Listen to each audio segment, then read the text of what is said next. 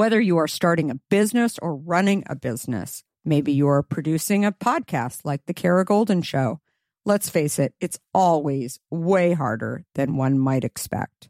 Lots of little details, meticulous planning, producing product, guest coordination, editing, promoting each episode. It's all a ton of work. Managing merchandise, managing cases and book sales too, layer after layer of complexity. And if you're like me, looking for ways to operate more efficiently and effectively is the name of the game. That's why I'm going to let you in on a little secret. ShipStation, the tool that is here to help you, and you need to know all about it. With ShipStation, you can integrate with all the places you sell online, optimize your shipping, save costs and time. Personally, ShipStation has been a lifesaver for me. Its automation features allow me to manage orders from anywhere and print shipping labels with just a click. Seriously, it's that easy. And the cost savings? Unbelievable. With discounts up to 89% off carrier rates, you can't go wrong. Significant savings. And who doesn't want that? An easy-to-use dashboard, robust reporting. Oh, and did I mention that over 130,000 companies have leveraged ShipStation to grow their businesses? Not much churn either. 98% of them stay with ShipStation because it truly works. ShipStation is it. So if you're ready to streamline your shipping process and focus more on what you love, head over to ShipStation.com. The innovative tool that helps turn your shipping challenges into opportunities for growth. Go to ShipStation.com and use code KARA to sign up for your free 60-day trial. That's ShipStation.com, code KARA. Use code KARA for a free 60-day trial. That's ShipStation.com, promo code KARA. I am unwilling to give up. That I will start over from scratch as many times as it takes to get where I want to be. You just want to make sure you will get knocked down, but just make sure you don't get knocked out. So your only choice should be go focus on what you can control. Hi, everyone, and welcome to the Kara Golden Show. Join me each week for inspiring conversations with some of the world's greatest leaders. We'll talk with founders, entrepreneurs, CEOs, and really some of the most interesting people of our time. Can't wait to get started. Let's go. Hi, everyone. It's Kara Golden, and this is the Kara Golden Show, and I am so thrilled to have my next guest here. We have Chip Wilson, who is really an iconic entrepreneur, but probably is best known for being the founder of Lululemon, but so much more, which he's going to talk to us a lot more about that and everything that he's been doing since Lululemon, but even before that as well, founding West Beach Snowboarding in 1997, sold it before founding and running Lululemon. In 2019, Chip partnered with Antisports to buy Amerisports, which includes brands such as Atomic, Arc'teryx, Salomon, and Wilson Sporting Goods. On his website, Chip says that he thinks an entrepreneur is someone who is too incompetent to work for anyone else. I loved that.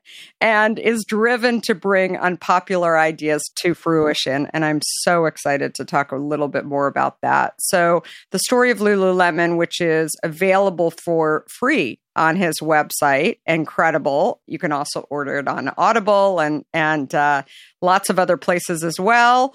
But he is definitely somebody that I hugely admire and probably admire even more after being connected with him and talking a little bit more about his journey. So thank you, Chip, so much for coming on. Yeah, thanks for having me, Kara. So let's start at the beginning. I'd love to get a picture of young Chip Wilson. And who were you as a kid? I mean, did you always know that you would hang a shingle and go and do something that was going to actually change a category?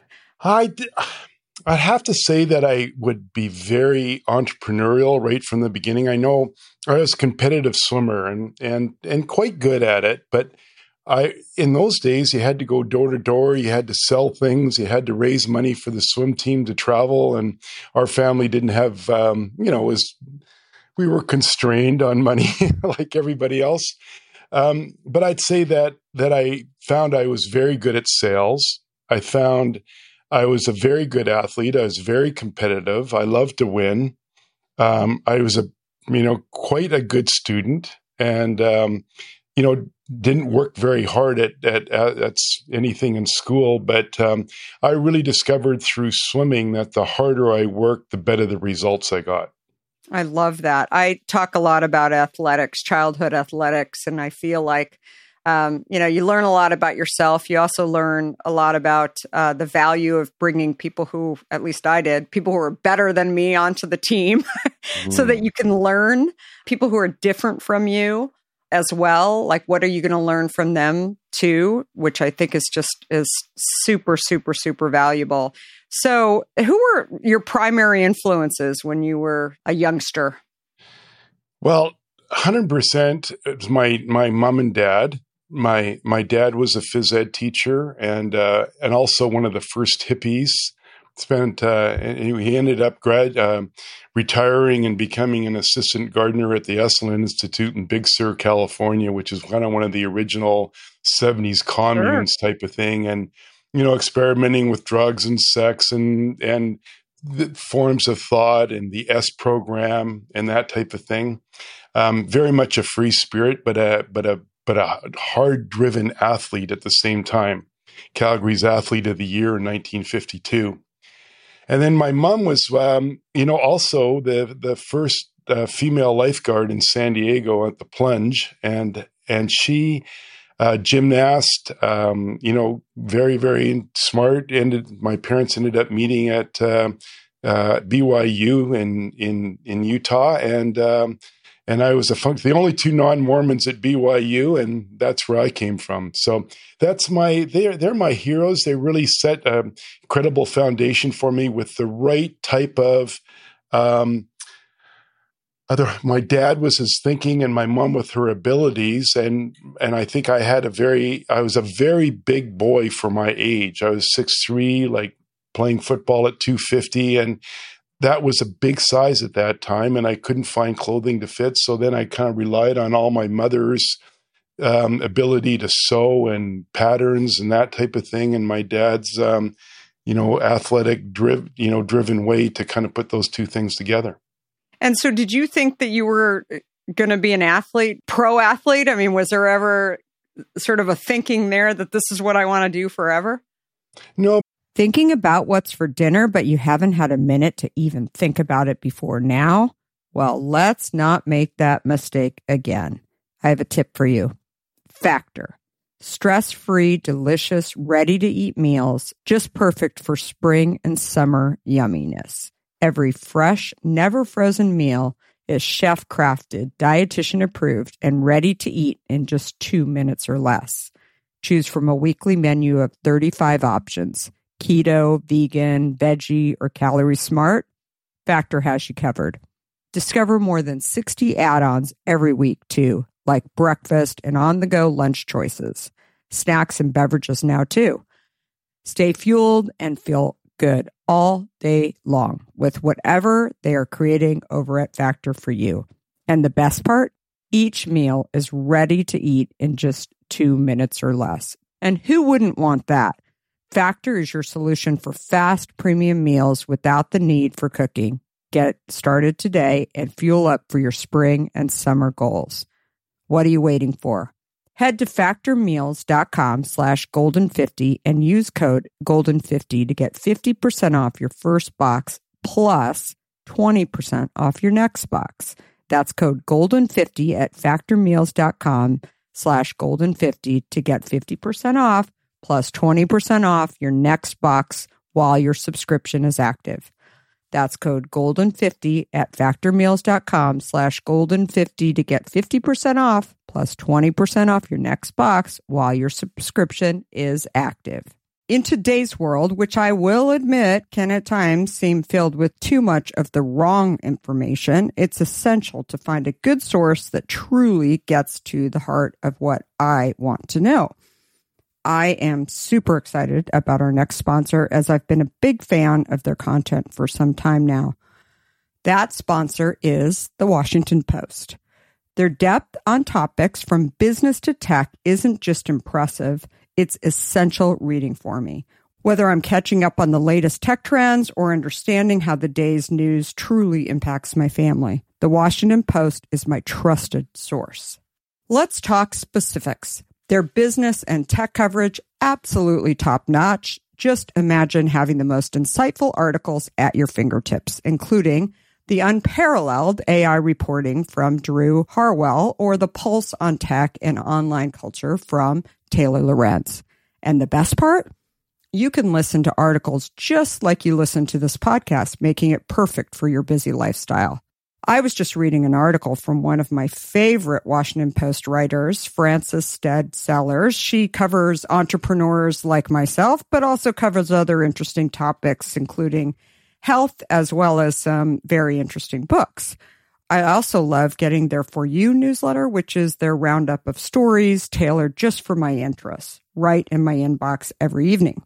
The Washington Post app is super well done, I think, and makes it incredibly easy to stay up to date and follow my favorite journalists on the go.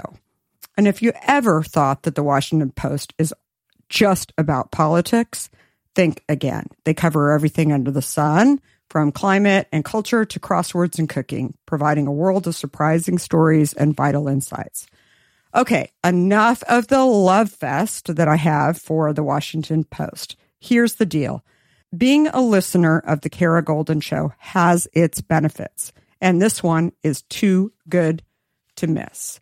Now is the time to sign up for the Washington Post. Go to washingtonpost.com/Kara Golden to subscribe for just 50 cents per week for your first year.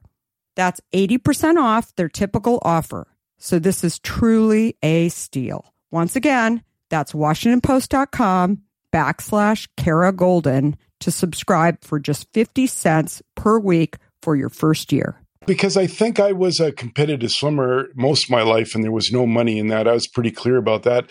I definitely wanted to become a phys ed teacher like my dad, and my mom pulled me to the side one day and said, "Son, there's no money in being a phys ed teacher, and you don't. And because you love it so much, you probably don't want to do that every day as a job. You probably want it as a hobby. So figure out something else to do."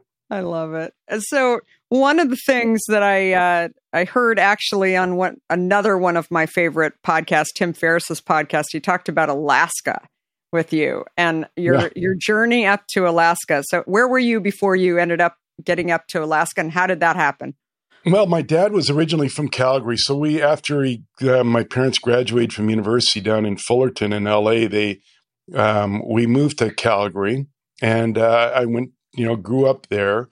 And I was going to university at the end of my second year, and I was in an airport, ran across a mother of a friend of mine, and she said, "Oh yeah, we're moving to Alaska. My husband's running one of the 5 sections on the largest free enterprise project in the world, which was the pipeline at the time." And she said, "Too bad you're not American. I could get you a job on the pipeline." I said, "Well, it just so happens I am American." So I ended up, 2 weeks later, leaving my second year university and working on what was probably the highest paying job for a 18-year-old in the world. And in today's dollars, I ended up making about $750,000 in a year and a half.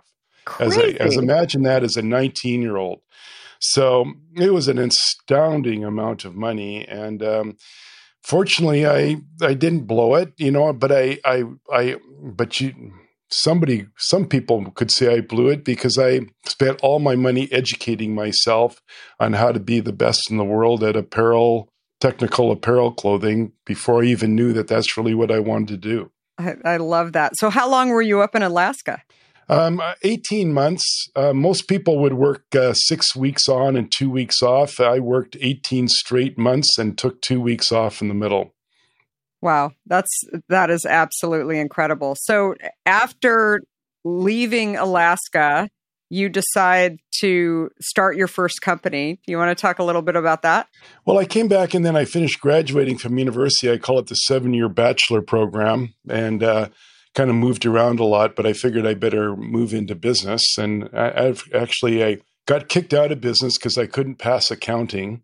So I went into the arts of business, which is called economics, and found out I was pretty good at it, I think, because there was no real solid answer in economics and you could kind of bullshit your way around. So I got out of that, worked for an oil company in Calgary between the ages of 25 and 30. But at the same time at 25, I started up a surf. I was in California a lot because my relatives were there. I brought back the surf business into Canada, and because I had no competition, I could get economy of scale production. And then I took the surf business to Europe and Japan before Quicksilver and Billabong did. So it kind of gave me quite a basis for that. And then one of my goals coming out of Alaska was to be in my own business by the age of 30 solidly. So on my 30th birthday, I quit my oil company and went solidly into the apparel business. So this was West Beach. And Correct. What do you think was the key thing that you learned? When you think back, somebody's going to go start a company. It's a version of yourself at that age. What would you say, like you didn't know in starting it that you know now? I made a product nobody wanted, or everyone told me they didn't want. So I made the very first pair of long, baggy shorts, which no one, to give context back to 1980, I mean, people wore, if you watch movies from the 1970s, men wore very tight, short shorts. Sure. And so I made very long, baggy shorts. And I had more to it than that. My mom was a quilter, so I quilted them on one side and made them black on another. They were an incredible item. So I opened up a couple of stores. But then everyone told me, I mean, why did I open 2 stores? Because I took the product and I went to wholesale them like everybody else in the world, but no one would buy them. So I had my first inventory problem.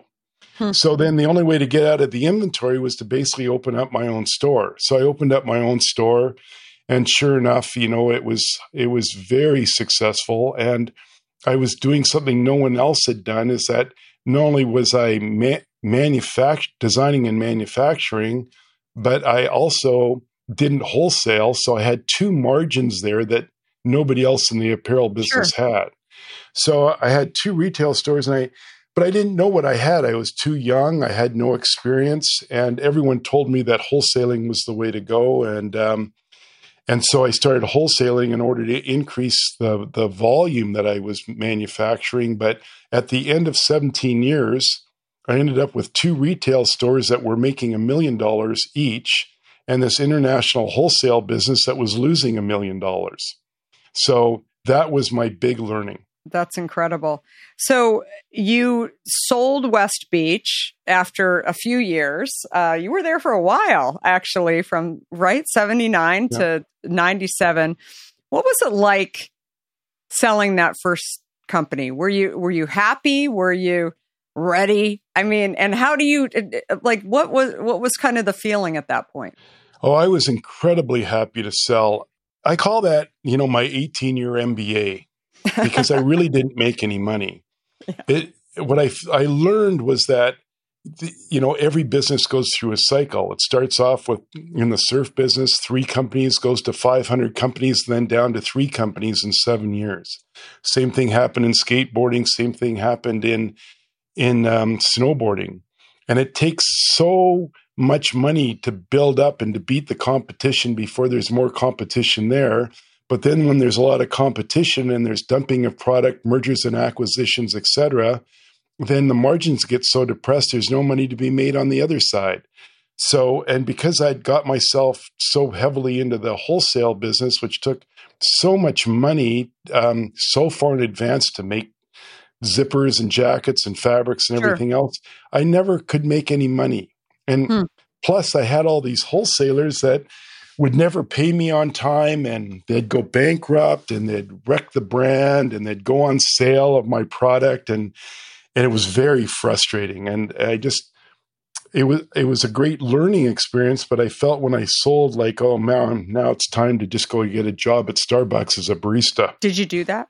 Well, no, I was going to, and probably would have done that, but then I'm walking down the street, and I see one of those telephone posts with the rip-off thing of a yoga class, and I sit down at a coffee shop, and I'm listening to two women next to me talk about yoga. And in those days, I opened up the newspaper, and there was an article about yoga there, and I went, oh my God, like, this is the same thing as surf, skate, snowboarding. This is going to be massive. And I kind of decided right then and there I was going to, bet the farm, everything. I ended up with $1 million out of selling West Beach. And so I decided I was going to go full on into yoga. That's wild, which ultimately became Lululemon. So, Yeah. so what was sort of the beginning of that? I mean, obviously taking that piece of paper off the post and really becoming passionate. You're obviously a visionary entrepreneur who sees the trends. Did other people see what you saw? I mean, did they think it was crazy that you were heading into this direction? And what was kind of the I'd say it was the same in surf, skate, snowboarding, though, because it was basically a 14 to 18-year-old boy, and nobody in financing or money would really understood that market. They probably still don't really understand today. I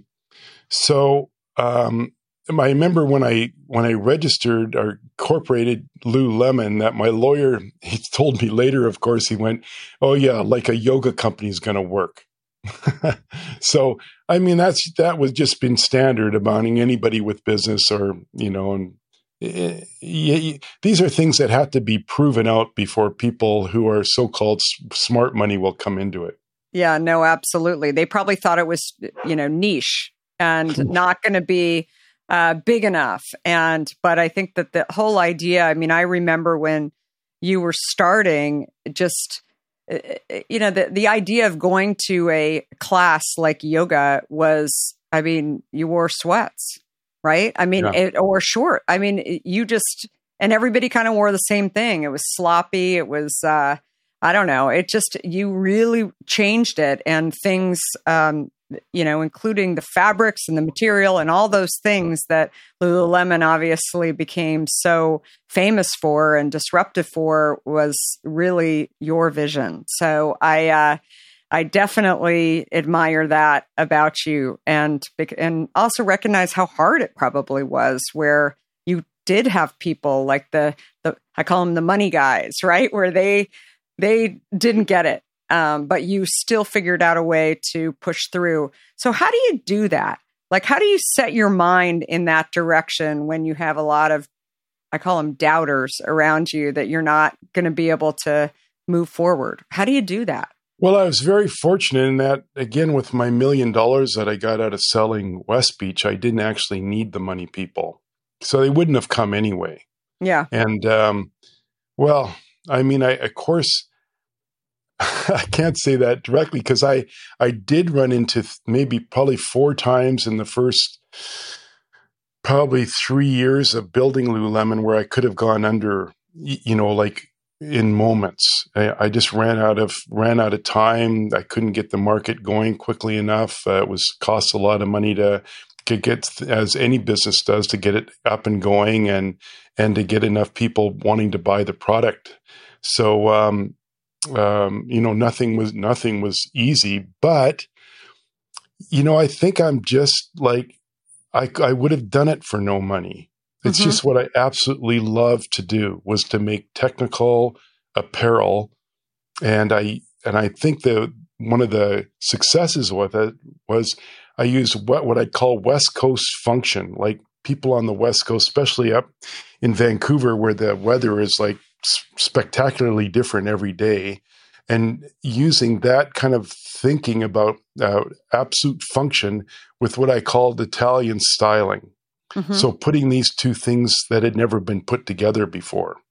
Absolutely. And that was kind of my next question. So Lululemon, what do you think made it so unique? And, obviously getting people, those first few hires that you hired in, but also obviously the product was so incredible. But what would you say?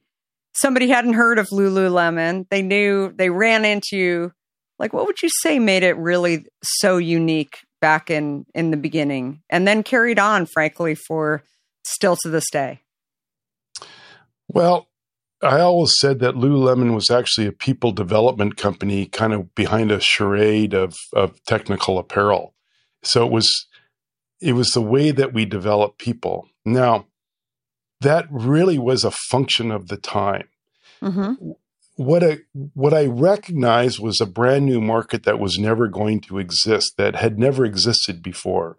And that is what I would call a 22 to 32-year-old single professional woman. Because up until 1998, probably most women got married at 22, right out of university, and had children at 23. But I think they'd seen their mothers, they'd seen how hard they'd worked, these divorced mothers. I think they were looking for a different type of life.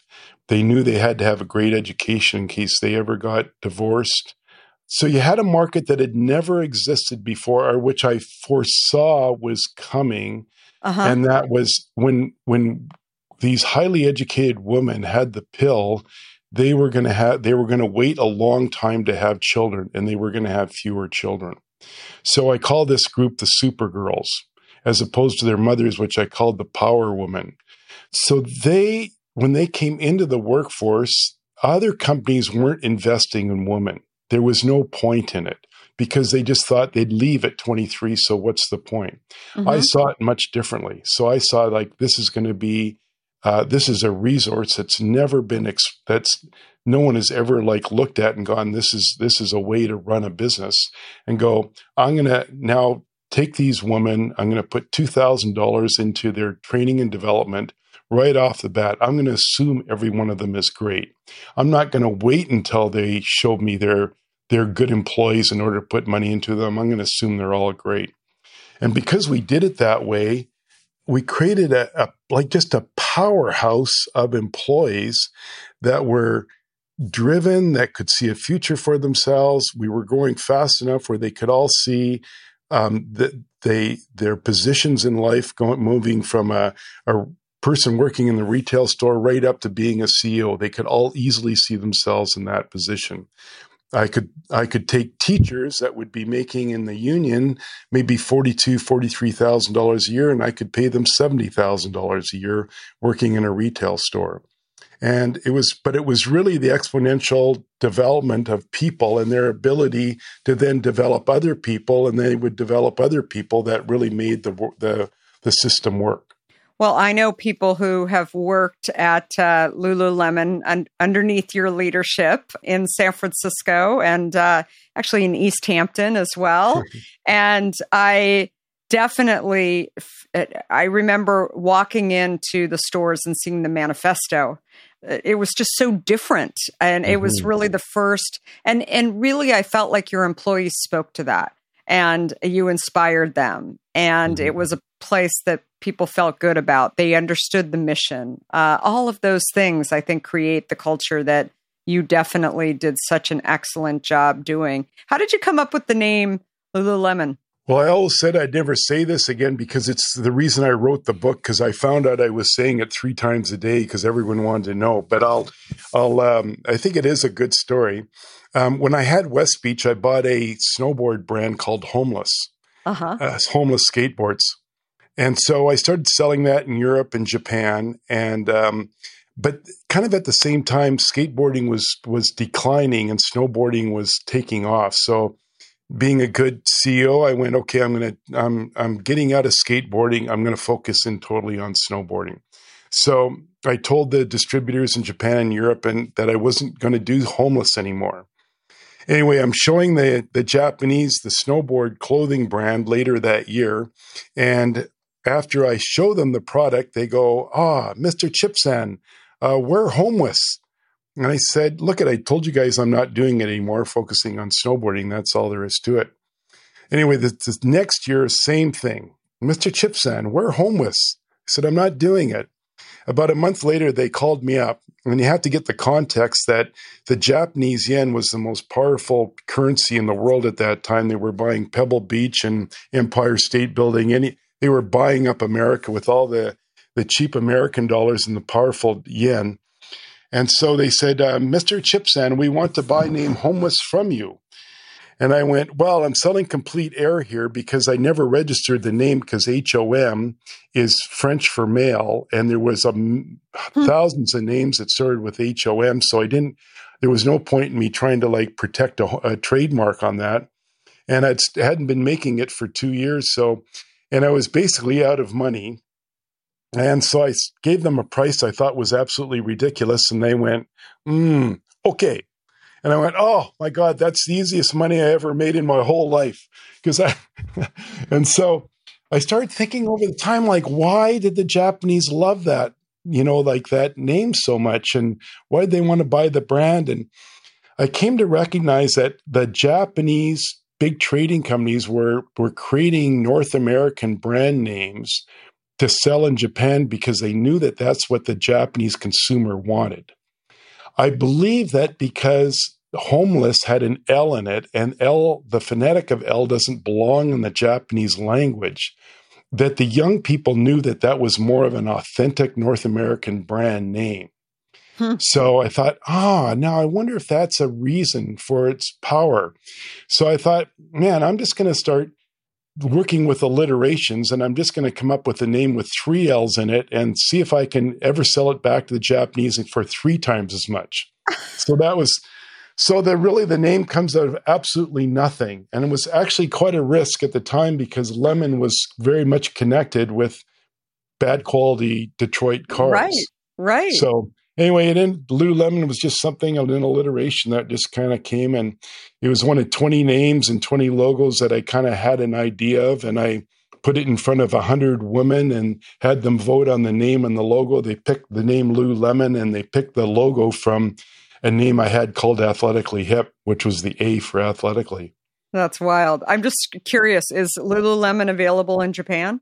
Oh, yeah, for sure. I think it was the 3rd country we'd set up because after my distributor in Japan for snowboarding actually took and started distributing, and we opened our first store in Shibuya quite early on in Lululemon's life.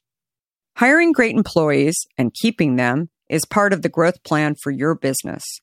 TriNet offers full-service HR solutions tailored to small and medium-sized businesses so you can retain talent and grow. We're talking access to top benefits, help with compliance and payroll, even when your team is remote or out of state. The works. Because TriNet gets it. Your people matter to your business. Learn more about their HR solutions at trinet.com/podcast. That's TRINET.com/podcast. TriNet. Incredible starts here. One of the things that I really admired you and under your leadership of Lululemon is your brand ambassador program. And I feel like you were just the master of gathering the yoga studios and getting them to share that Lululemon was it. I mean, you were selling, I think many of the studios were selling your product in there as well, correct? Or definitely the yoga instructors were also sharing the fact that what they were wearing was from you. So would you do it differently if you were to start a company today? I mean, how do you think the timing for that versus the way brand ambassadors, do you think it's been overkilled on the brand ambassador program? I don't know how else to say it. Yeah, I can't tell you how many companies I'm invested in that want to know about how the community was built. And I think obviously any good marketing idea, like putting the manifesto on the side of the bag, the shopping bag, works at a time, but won't, and has incredible power. And the way we built community was incredible at the time because nobody else was doing it. And it felt so authentic because it was the first time it was being done. And nowadays it looks like, just a kind of a corporate strategy in order to build community marketing, so to speak. How it started out was when I was designing snowboard product, I was 32 years old and designing it for 14 to 18-year-old boys. I just discovered that they knew a lot more than I did, and I was seen as old at the age of 32, especially for snowboarding. And I understood how having those people on with West Beach clothing on was really, really powerful. I knew I didn't have the marketing muscle that Nike did or other people like that would sponsor people for millions of dollars in order to have their product. So I just basically took everybody that was underneath the sponsorship level stage and gave them product and asked them for what would I say, like comments back about the technology or the color or the fit of our clothing. So then I recognized that actually that ended up being, for a return on investment, way, way more powerful than Nike going and sponsoring a bigger athlete. And it was more authentic because I actually got, people didn't feel like, oh, like I should go buy a Michael Jordan because, or Michael Jordan's just being sponsored by Nike in order to wear his stuff. It's not that he actually likes it. And maybe I'm being a little bit facetious there, but by having product on actually people in the community that people really loved and respected, that was way more powerful. And I could we could give our product and have them test to many, many more people for the amount of money that I had available at the time. Plus, I didn't have very much money, so I couldn't really do a sponsorship, so I had to work the community model. So those, they ended up being, one, I was a male and I was selling female clothing. So let's get pretty clear that I couldn't wear it and really understand it as well. Sure. So I would sponsor or get ambassadors that were yoga teachers. I would give them product. They would then help me out, like how is the fit, the color, as I was saying before, and then we would use that information and then redesign our apparel to be absolutely perfect. So your book is incredible. Thank you. Absolutely incredible. Where's the best place for people to get it? I mentioned on your site.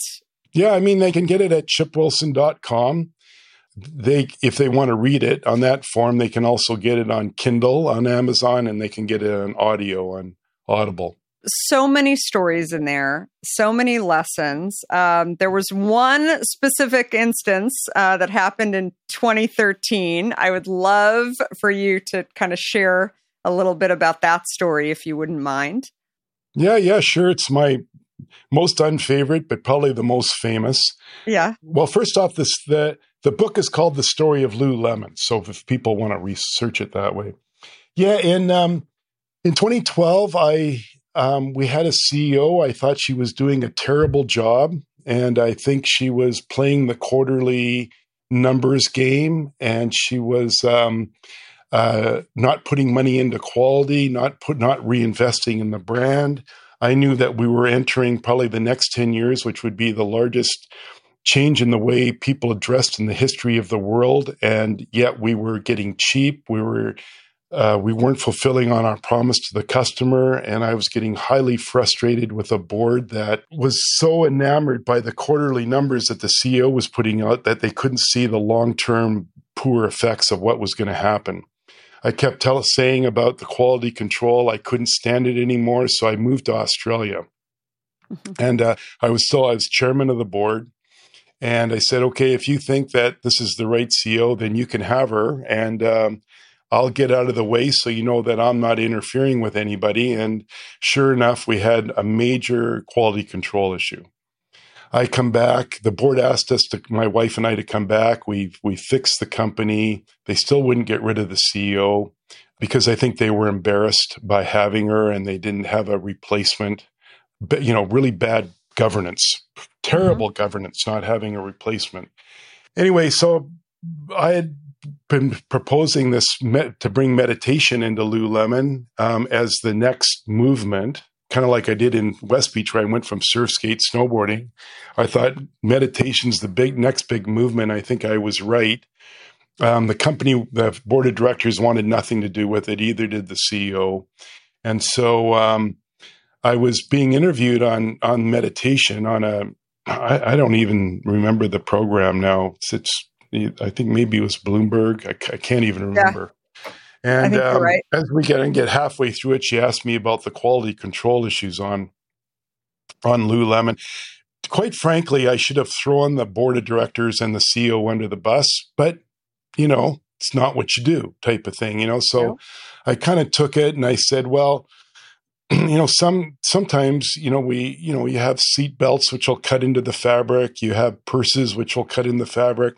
People sit on cement and it'll cut into the fabric. So, there was pilling issues, type of thing. And I went, well, quite frankly, some pants just don't, fit, all women's bodies or something like that. I can't remember the exact thing I said, but it was interpreted as Chip Wilson doesn't like fat women and doesn't think that fat women belong in Lululemon clothing.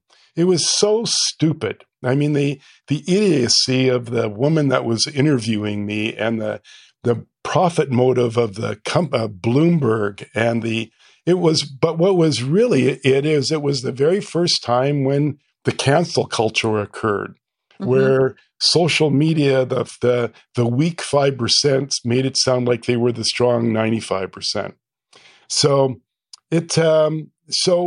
But at the time, nobody knew how strong social media was, and nobody really interpreted like that. So I ended up being taken off as chairman of the board, and I was no longer the spokesman for Lululemon.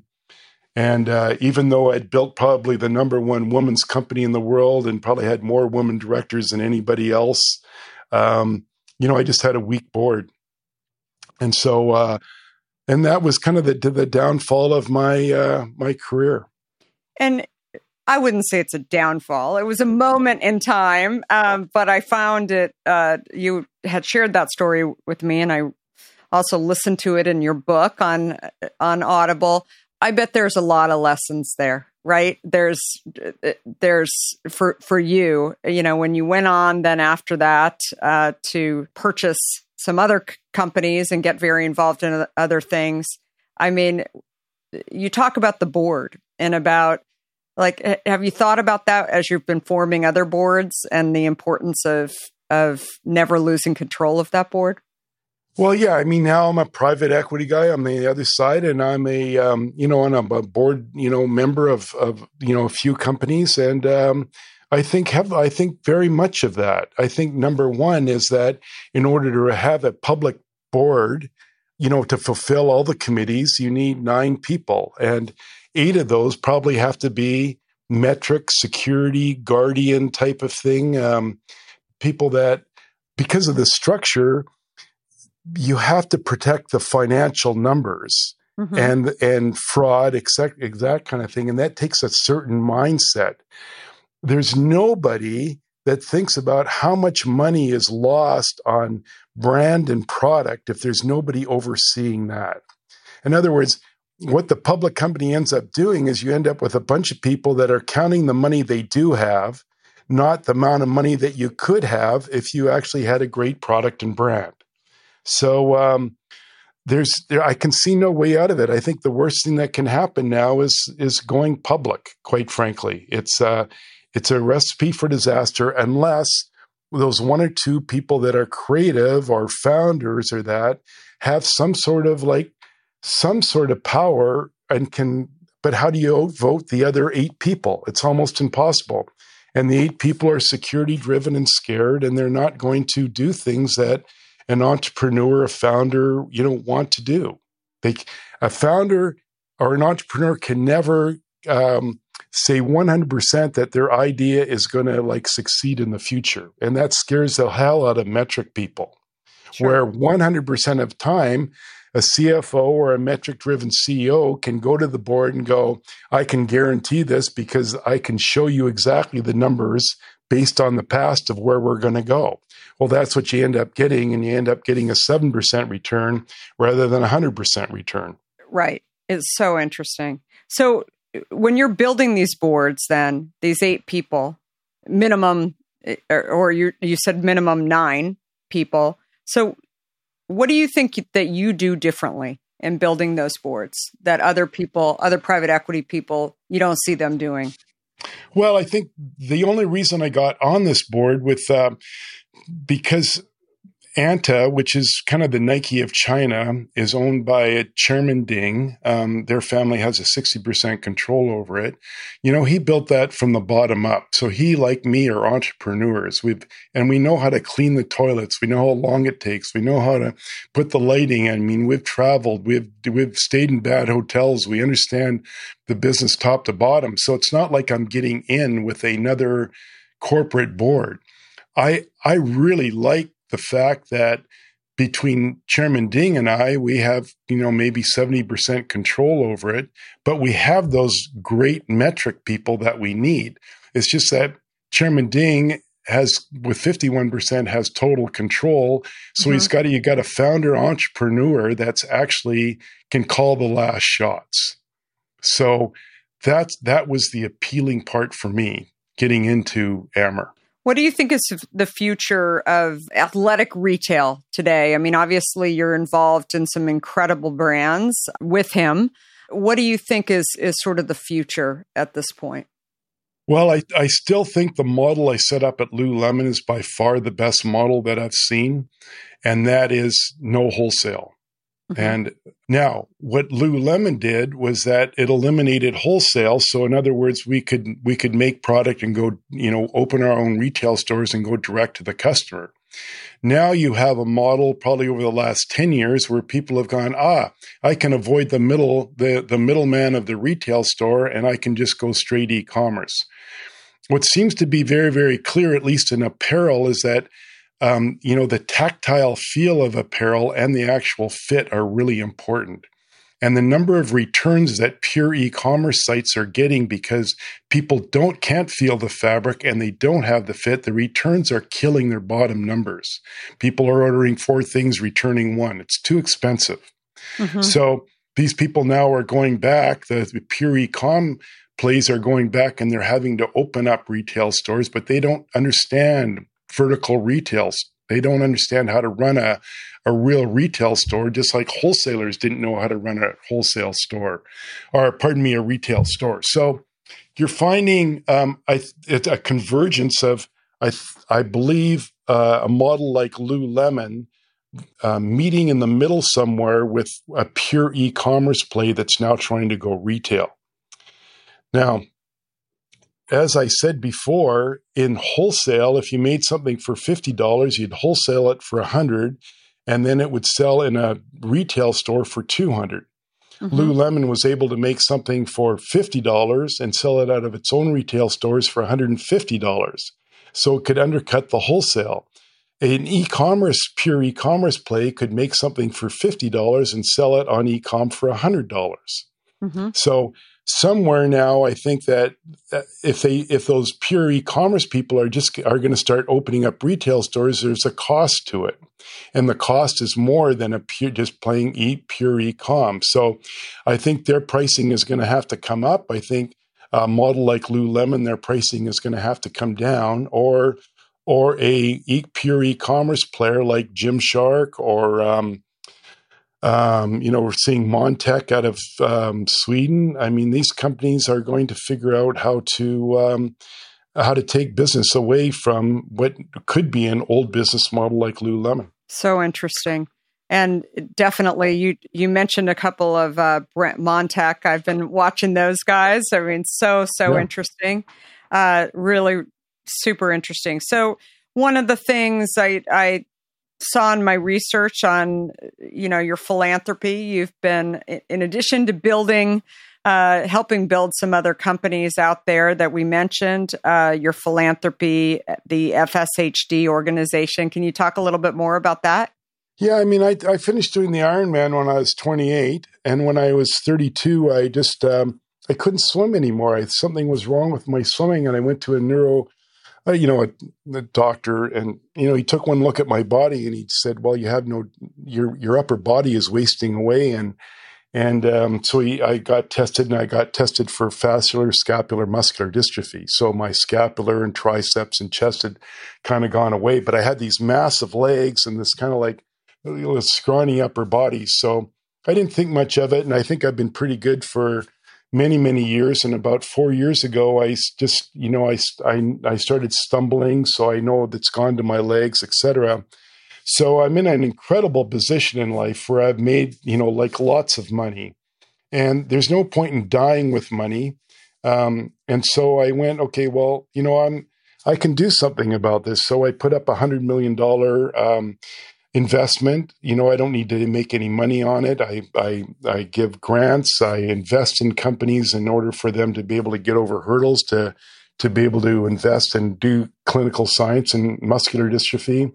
We're doing regeneration of muscles, working with the U.S. military kind of operations, and we're going to figure out how to solve muscular dystrophy by December 31st, 2027. That's incredible. Well, I was so inspired, was already inspired by you, Chip Wilson. But when I heard about that as well, I mean, it's amazing. And I love that you've put a date on it too. So that is a true business person versus a nonprofit, right? You're saying we're going to go do this. I love it. So it's really, really great. Well, this has been such a pleasure to talk to you, Chip. You are so great. And I really, really enjoyed our conversation. There's been so many nuggets in here. I love the conversation around the challenges of retail and really the perception of what you have to do in terms of wholesaling products and how you've built a business and learned, the good and the bad of stuff that you've done and shared with us. So I really, really appreciate that. People can find you at chipwilson.com and also definitely pick up a copy of his book. You can get it from his site or, as I mentioned, many other places too. I love listening to it on Audible as well. So it was great to hear that. And thank you everybody for listening to this episode. Be sure to subscribe to The Kara Goldin Show, where you're going to hear incredible interviews from creators just like Chip. And definitely do me a favor and give this 5 stars. It totally helps the algorithm. I promise it really does.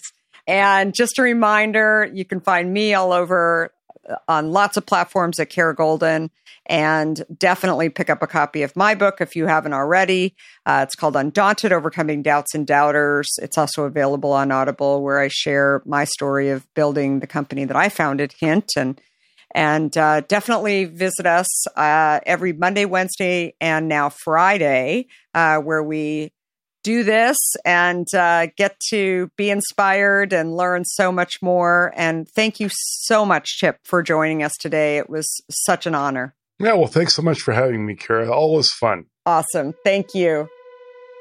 Before we sign off, I want to talk to you about fear.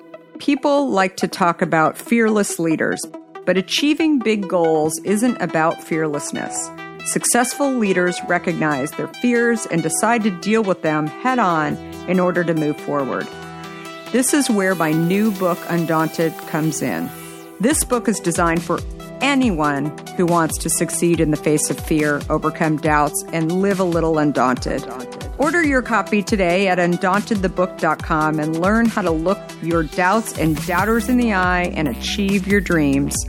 For a limited time, you'll also receive a free case of Hint Water. Do you have a question for me or want to nominate an innovator to spotlight? Send me a tweet at Kara Goldin and let me know. And if you like what you heard, please leave me a review on Apple Podcasts. You can also follow along with me on Facebook, Instagram, Twitter, and LinkedIn at Kara Goldin. Thanks for listening.